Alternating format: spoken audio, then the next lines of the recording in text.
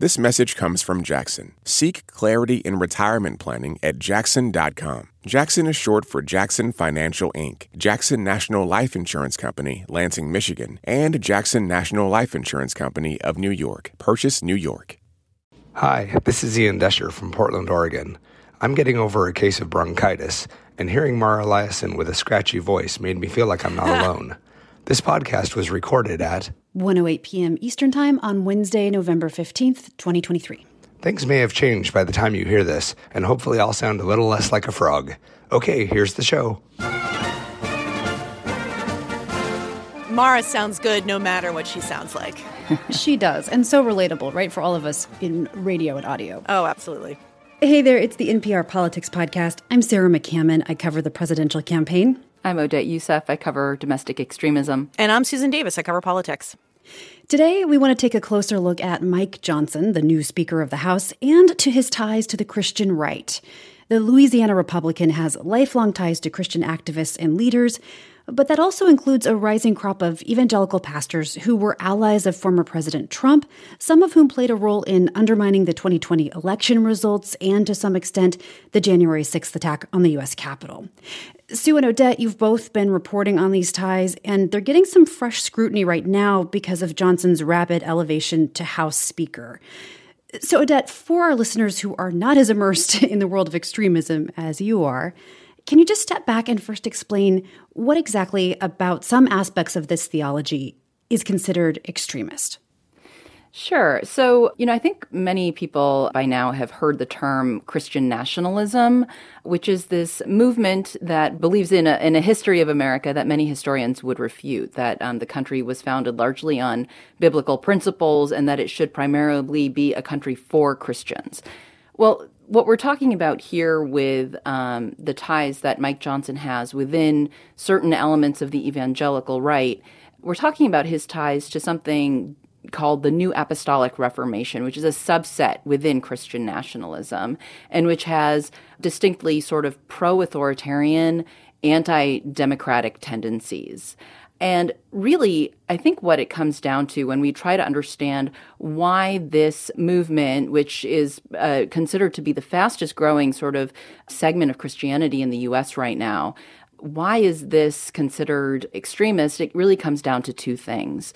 One of them is the theology that they embrace that places a very particular meaning on America's role and relationship to God, that they believe the kingdom of God needs to be restored to America through taking over cultural institutions, different pillars of society, and asserting Christian control over those aspects of society. And the fact that demographically, the number of people who self-identify in the U.S. as Christians has been falling since the 90s. And so when we talk about what's extremist, it's sort of this pairing of the sort of imperative that they feel in this sort of theological view that they have of America, plus the fact that the number of people who identify as Christian in America is declining. So conservative Christian, evangelical Christian influence in politics is nothing new. I've reported on it a lot. The evangelical movement has been a pillar of the GOP base for a long time. But Sue, how does this movement that Odette was just talking about, the New Apostolic Reformation movement, fit in with evangelicalism and conservative Christianity as a whole? One of the folks I talked to in reporting this story is a scholar named Matthew Taylor, and he's at the Institute for Islamic Christian and Jewish Studies. And the way he put it is that this ideology has existed for a very long time. But even as much as 10 or 15 years ago, it would have been seen on the fringes of the evangelical movement and not the leaders of it. And like so many things about our politics, this really shifted during the 2016 election and the rise of Donald Trump. Not only through the support of him through a lot of evangelical networks, but a lot of these pastors that subscribed to this sort of ideology became some of Trump's closest faith advisors. They were given a seat at the table. And so they've risen both in prominence in the Christian faith, as Odette noted, sort of growing in the U.S., but they've also risen in political power. You know, they have a direct line of access to Donald Trump.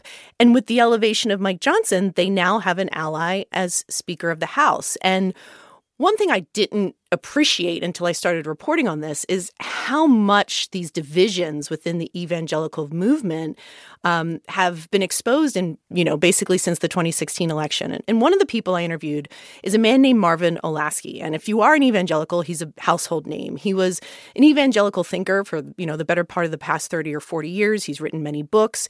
He's considered the godfather of what was known as compassionate conservatism, an ideology that sort of governed the pre-Trump GOP that was very prominent in the George W. Bush administration. And I spoke to him, and he made very clear that he sees it as a civil war among evangelicals. I like this country and like the democratic process. And then there are other folks, and again, this is a civil war almost within Christianity, who say, no, we want to achieve these ends, and we'll do it by any means necessary. And what he means by that is, evangelicals like Olasky, they share a lot of the same ideas. Even many evangelicals believe this should be a more Christian nation. But they believe you should do it from the ground up. You win elections. You win over the country. And this NAR movement is governed in some cases by a more extreme ideology that says you don't actually have to win these elections. In some cases, maybe you need to subvert elections. So maybe similar goals, but really different philosophies about how to get there. Yeah. Should it happen within the framework of American democracy, or do you need to change the framework of American democracy in order to achieve your goal? So you've said that Mike Johnson has allies in this movement. I mean, what do we know exactly about his connection to it? Sure. I mean, Mike Johnson is also, let me be clear, someone who is very established within Christian activism across the spectrum. I would say both mainstream and among this fringe group. Prior to coming to Congress, he was a constitutional lawyer. He worked for many conservative Christian groups that oppose things like abortion rights and gay rights. He talks very openly about his Christian faith and how much it has, defined both his personal life and his political existence. It's something he's very forward in talking about. But he also does affiliate with some of these pastors that are sort of central to the effort to undermine the 2020 election, and in some ways played a role in the attack on the Capitol. I'll just give you one example of that. One of these pastors is a man by the name of Jim Garlow, and he was a faith advisor to Trump. And after the 2020 election, he was instrumental in leading these prayer calls for, quote, election integrity. They basically helped spread false claims about the election, that the election was not fair, which obviously led to a lot of the protesting on January 6th. He's a friend of Mike Johnson. He posted a picture of them on the day he was elected speaker, celebrating it. Johnson's elevation to speaker was celebrated by other NAR-affiliated pastors who don't even know him directly, but see him as an ally to their movement. And Johnson's been very clear that Jim Garlow is a friend of his, and he's an associate of him. And the point that Taylor made that I think, to me, is the key point here is we don't know what Mike Johnson's own personal view of this is, and frankly, people are allowed to have whatever religious views and whatever political views they want. But it is a statement about what it means to be a Republican politician today. I don't see Mike Johnson as some sort of like, oh man, he is really a crazy person from the margins and an outlier in this world. I think he's just a signal of what it looks like to be a right-wing Christian politician these days. These are the people that you hang out with. These are the people that support you. So, Odette, we heard Sue talk about some of these leaders, these pastors, using prayer calls as an opportunity to sort of rally support for conspiracy theories about the election and therefore perhaps leading up to January 6th. I mean, what else should we know? How do these movements tie in to January 6th? Some of these figures, so for example, Sue mentioned Jim Garlow, this leader in the network that we're talking about, who once was pastor of a church in San Diego. Well, he was a member of President Trump's National Spiritual Advisory Council, right? And so he's an individual who has had really elevated access to the highest levels of power since Trump became president. And it's interesting because, I was listening to a call that involved these Spiritual Advisory Council and President Trump that happened back in April. And President Trump joined the call, and he talked about how he was able to deliver the Supreme Court and to deliver 3 new justices who were able ultimately to help reverse Roe v. Wade. And this is something that has been really quite central in the agenda of the New Apostolic Reformation. They are very much against abortion rights. And so it's interesting because you see the movement has found a way to sort of work within the system to achieve the kind of societal order that they believe is important in their theology. But I was talking to Fred Clarkson, who writes for Political Research Associates, and he has been following some of these far-right Christian movements for many years. And he says that in the people that he's been tracking that are affiliated with the NAR, there is even a subset within there that has been preparing for whatever it takes outside of working through the system, have been preparing for civil war to achieve what they believe to be their imperative, their duty on earth to bring back a sort of biblical governance to America. Do we have a sense of how big that movement is, or at least that part of it, Odette?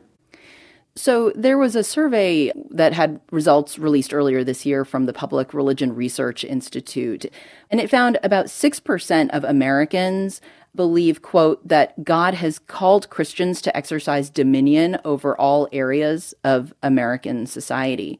Now, when you take a step back and look at just the pool of Christian nationalists, that number rises to about 50% of adherents to the Christian nationalist ideology. So it's a small proportion of people, but it is a group that is well organized, has gained a seat at the table, and that is prepared to, as we've seen with some of their involvement in January 6th, to go so far as to attempt to overthrow the results of the 2020 election.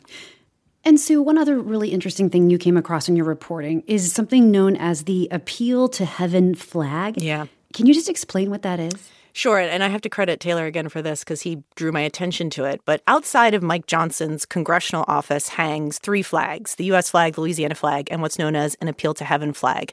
It's a white flag that has a green pine tree in the center of it, and it says at the top of it, an appeal to heaven. And this is a symbol that it dates back to the Revolutionary War, but it has become a very popular symbol among Christian nationalists. I'm going to sum up the ideology here, but an appeal to heaven is the idea that when the appeals to man no longer work, the last recourse is the appeal to heaven. And obviously in the Revolutionary War, we were fighting the British. We were fighting for God and the creation of America. And this symbol has been embraced by pastors. There's one by the name of Dutch Sheets, who Taylor would say was one of the biggest drivers of Christian violence to January 6th. And it has become a symbol of the movement. And if you go back, and I was going back and looking at pictures of the attack on the Capitol and mixed in with the American flag and in some cases the Confederate flag, you will see these white flags with the green pine tree in the center of it. And the fact that he keeps that outside of his congressional office, Taylor would argue, is the way that lawmakers sort of tacitly send signs of support to certain elements of their constituency. I will note that I did ask the Speaker's office for a comment on the story, and they had nothing to comment about any ties or affiliations with anyone in the NAR, and they had no comment about why he keeps the flag outside of his office. Okay, we're going to come back in just a second, but first, let's take a quick break. This message comes from NPR sponsor Carvana, who wants you to know that you can shop for your next car the convenient way, 100% online with Carvana. Carvana has thousands of vehicles that'll fit all sorts of budgets. Visit Carvana.com to shop for vehicles the convenient way. This message comes from NPR sponsor Comcast. Through Project Up, Comcast is committing $1 billion to reach millions with digital skills training, resources, and opportunities needed to succeed in a digital world. Learn more at Comcast.com/projectup. At this year's Oscars, Oppenheimer took home the award for Best Picture, Emma Stone and Robert Downey Jr. also picked up wins, and Ryan Gosling brought the Kenergy. For a recap of all the highlights, listen to the Pop Culture Happy Hour podcast from NPR. And we're back. You know, we talk about white Christian nationalism a lot. So, Sue, I'm curious to know what role, if any, race plays in this theology.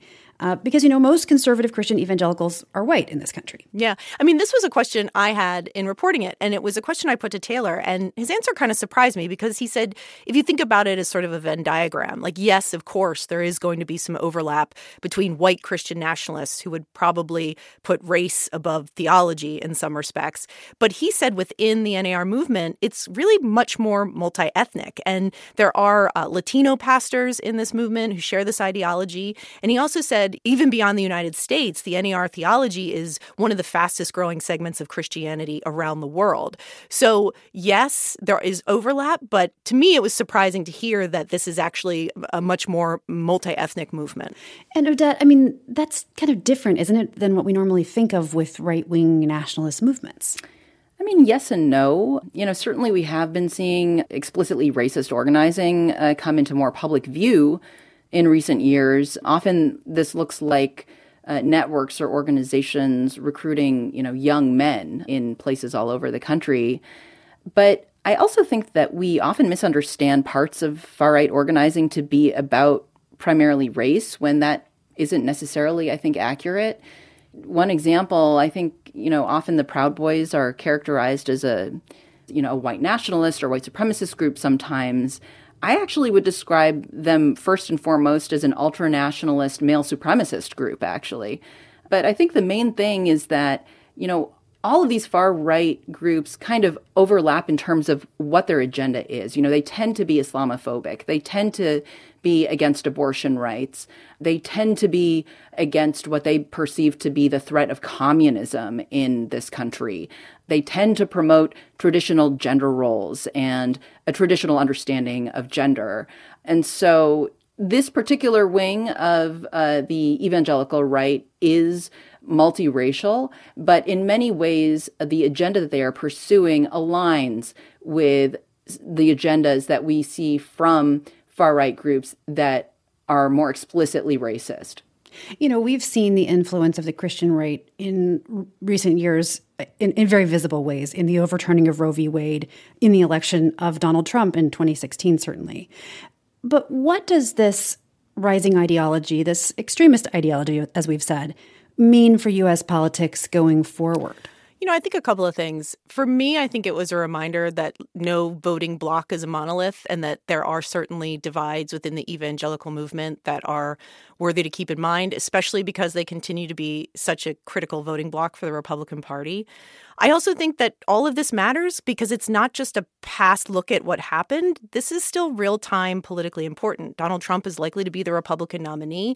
He still denies that he lost the 2020 election. He is facing multiple criminal indictments over his efforts to overturn it. And Mike Johnson went from being a backbench lawmaker to the Speaker of the House in a very rapid 14 hours a couple weeks ago. And he is someone that at least leaders of this movement are looking to as someone who could be an ally. I do want to be very clear, though, that the Speaker has not in any official way given any nod to this movement. If anything, in speaking in his first interview as Speaker to Fox News commentator Sean Hannity, he said that, he's considered things like gay marriage settled law, that he wasn't interested in bringing forward abortion legislation, and that his only fidelity was to the rule of law, and that he's focused on very sort of mainstream policymaking. So he's certainly not embracing their ideology or their agenda in any official capacity as Speaker. But affiliations matter. And the thing I think about this is, 15 years ago, Barack Obama was running for president, and who his pastor was at the time, Jeremiah Wright, became a national story because his pastor had said some controversial things about America and criticizing America. And this required a presidential candidate to give a national address to respond to his pastor and ultimately had to resign his membership from that church. And there was a question of whether he could even win a presidential election subscribing to a church that had a pastor that would say such controversial things. Now, there's a lot of, this is not an apples to apples situation, but I do think it does show us in some respect how the Overton window, the sort of the window of what's acceptable in politics has shifted, that this is just sort of what it means to be a leader in the Republican Party in 2023 America. I think the question with Mike Johnson is going to be, what will he do in a moment of crisis? Yeah. I also spoke with Matthew Taylor, just like Sue did, and he raised this really important question about what if the House Speaker in 2021 had been Mike Johnson rather than Nancy Pelosi? And we had this controversy over whether the results of the election were valid. What would Mike Johnson have done? And so, assuming that he isn't ousted as House Speaker before the 2024 election, we may see similar doubts sown about the election results. And the question will be, what is he going to do in his position as House Speaker at that time or in other moments of crisis when really what he says and does will make a difference for democracy in this country. And there's just one more point, which is, we spoke about how only 6% of Americans may actually subscribe to this dominionist theology, right? But we don't have direct democracy in this country, right? Like the question of our political district boundaries and the proportionality of who's getting represented in Congress. These are questions that we're seeing very much being battled through the courts, where district lines are. Does it represent people fairly within each state? These are questions that are going to be relevant when we're talking about how loud these voices will be in politics, even if it's just a small proportion of the American population. And I would just note, Mike Johnson is a Trump loyalist. He is a Trump guy, and he even broke with precedent this week to endorse Donald Trump. The Speaker of the House tends to play a ceremonial role at the Republican convention, and historically, the Speaker in either party doesn't endorse in an open primary field. So he broke with precedent this week to send a message to say, I'm with Donald Trump and I am a Trump guy. That's important context to keep all of this in mind as we go into the election. Odette, I'm still thinking about what you said about how the true test will come when Mike Johnson faces a moment of crisis. And I'm thinking about the fact that it was Mike Pence, another favorite of the evangelical right, who was chosen for his credentials by Trump to be his running mate, who ultimately, after being loyal to Trump for many years, ultimately broke with him on January 6th and upheld the election results. Of course, he ran in part on that record, and he just dropped out of the race recently. So I think that sort of illustrates the tension within the party and the kind of calculations that these leaders have to make as they think about their relationships with some of these groups. In all the interviews that I've done for my story, I've been asking people, what's the difference between Mike Pence and Mike Johnson? Uh-huh. And what they've told me is that there is a fundamentally different view about the role of government that they see between these two politicians. You're right, Mike Pence has always been very open about his religious convictions, but he never talked about it as sort of the guiding playbook for how government should look and operate. That is different from Mike Johnson, who talks continually on his podcast and elsewhere about how he feels there needs to be a restoration of religion and morality to America. And so they're coming at this idea of governance from very different places. Yeah, look at it this way. Mike Pence is part of Marvin Olasky's wing of evangelical politics. They share very socially conservative views, but Mike Pence just believed that you could only affect change through the democratic process and by following the rule of law. Well, we're going to leave it there for today. I'm Sarah McCammon. I cover the presidential campaign. I'm Odette Yousef. I cover domestic extremism. And I'm Susan Davis. I cover politics. And thank you for listening to the NPR Politics Podcast.